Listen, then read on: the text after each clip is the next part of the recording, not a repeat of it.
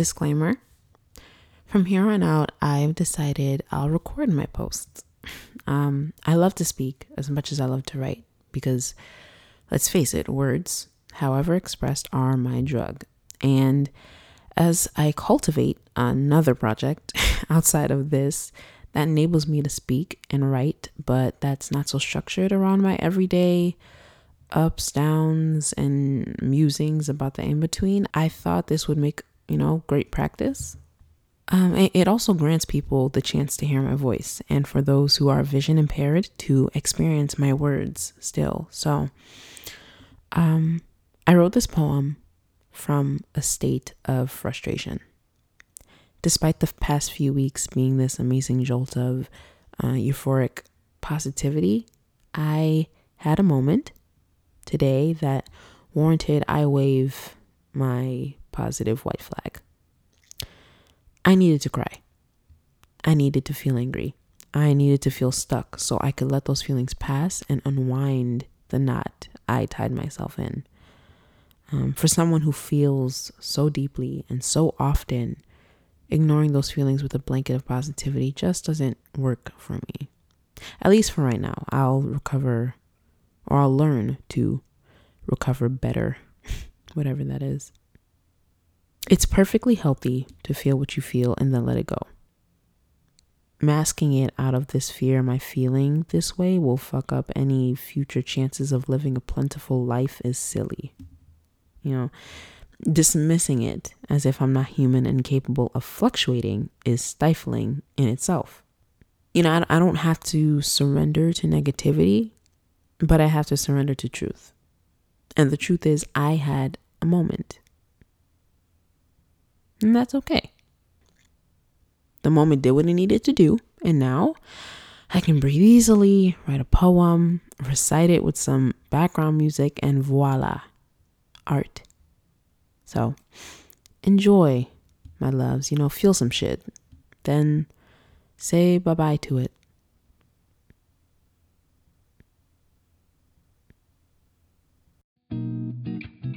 What if it was just me and me? I met her the other day, behind the smoke of my Palo Santo, summoned by the affirmation I spoke that cleared the force field of lingering residue from pain I've carried for the world around me. Her eyes were sharp and held me like a grip around my throat, and indeed I couldn't speak. She was mesmerizing. She was free to be so cunning, and I almost envied her until she told me she was me. So tired of contorting myself to be something for people, I need myself. The pearl beneath that crusted core of soil, I need that. The gleam from its vibrance, it deserves to know it can. I cannot keep it contained. It's suffocating under expectation. Cloaked with pain, unbeknownst of how I got wrapped up like this. Who are you without it? This contorted being, who are you without a spirit that seeks freedom, but only knows captivity? So much that she contains herself when no one is watching. What if it was just me and my art? Words turn to pictures that move, turns to Black women who dance around their feelings, of trauma, of lust, of curiosity, of ambition, of permission to be whoever they are. Because I know this I've lived faithfully. This, a shadow that lives on my back and in the creases of my smile and in the heavens of my imagination, taunts me. Because even in solace, I'm thinking of you. Whoever you are. You who occupies my pen, who judges its ink and criticizes the realm of its world conjured over pages. What if you were gone?